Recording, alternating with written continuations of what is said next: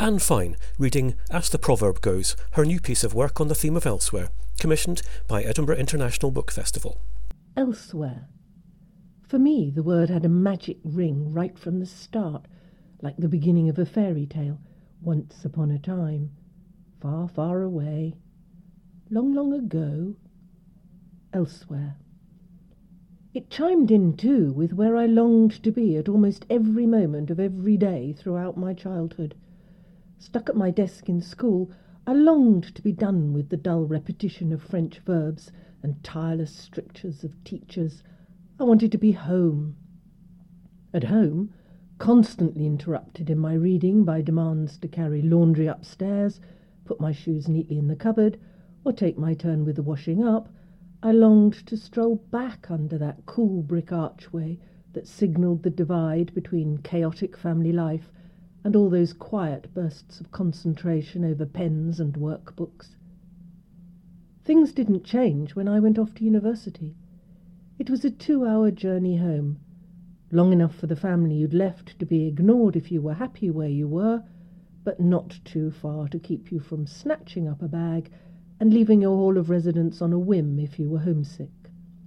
I went home often, but within minutes one of my parents would be nagging me to take my coat off the back of that chair and hang it on a hook, remarking, none too kindly, on what I was wearing, or reading me something from the newspaper I was just learning to despise. And I'd start lying.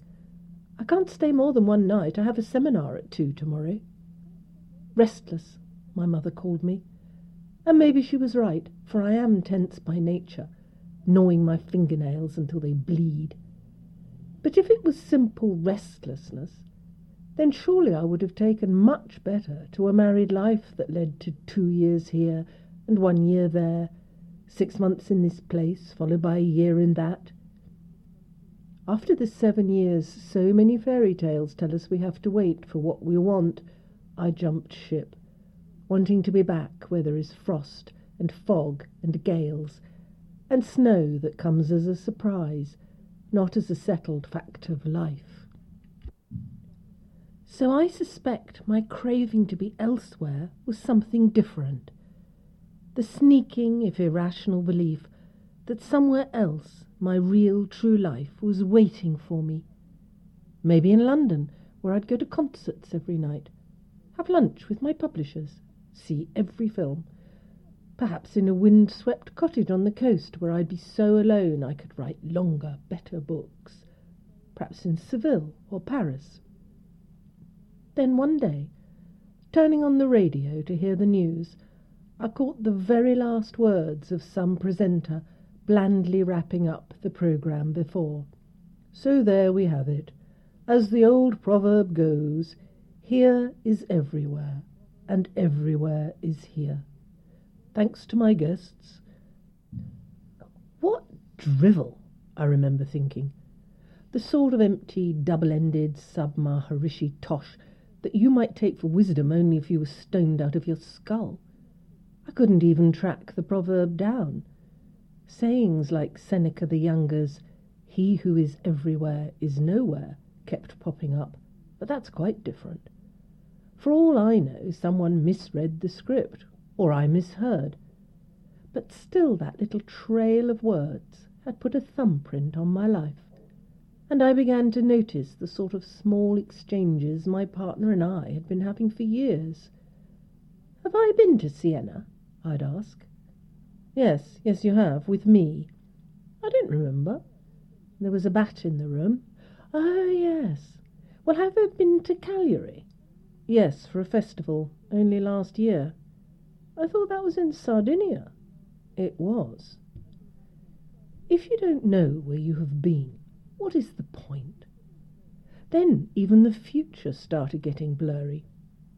People would ask if I could come to supper or give a talk. "I'm not quite sure. I think I'm somewhere at the end of this month."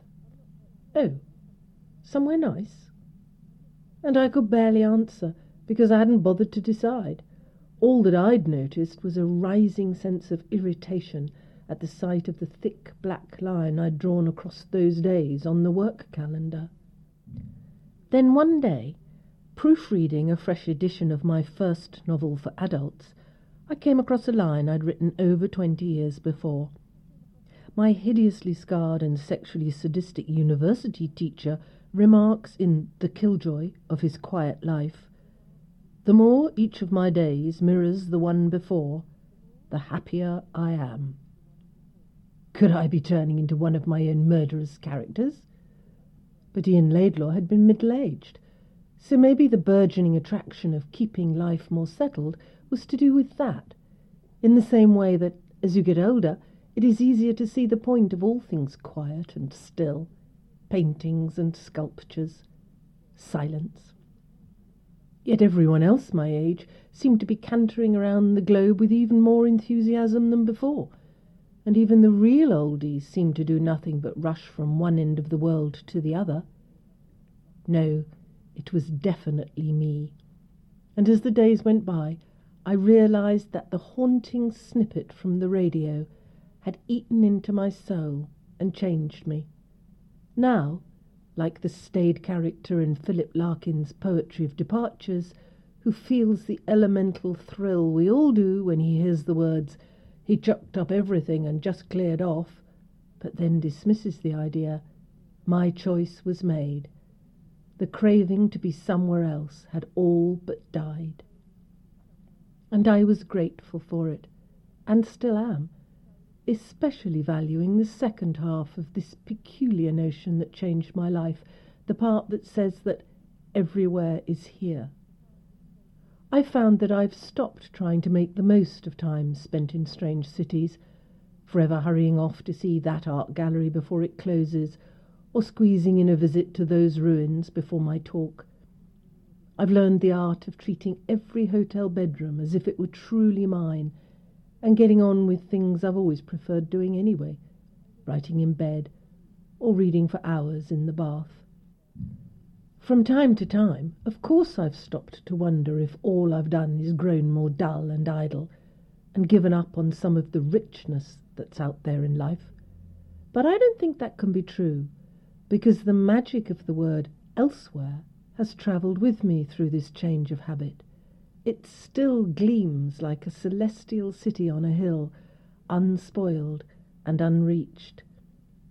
The only reason I'm no longer restless is that I now know I can take elsewhere along with me.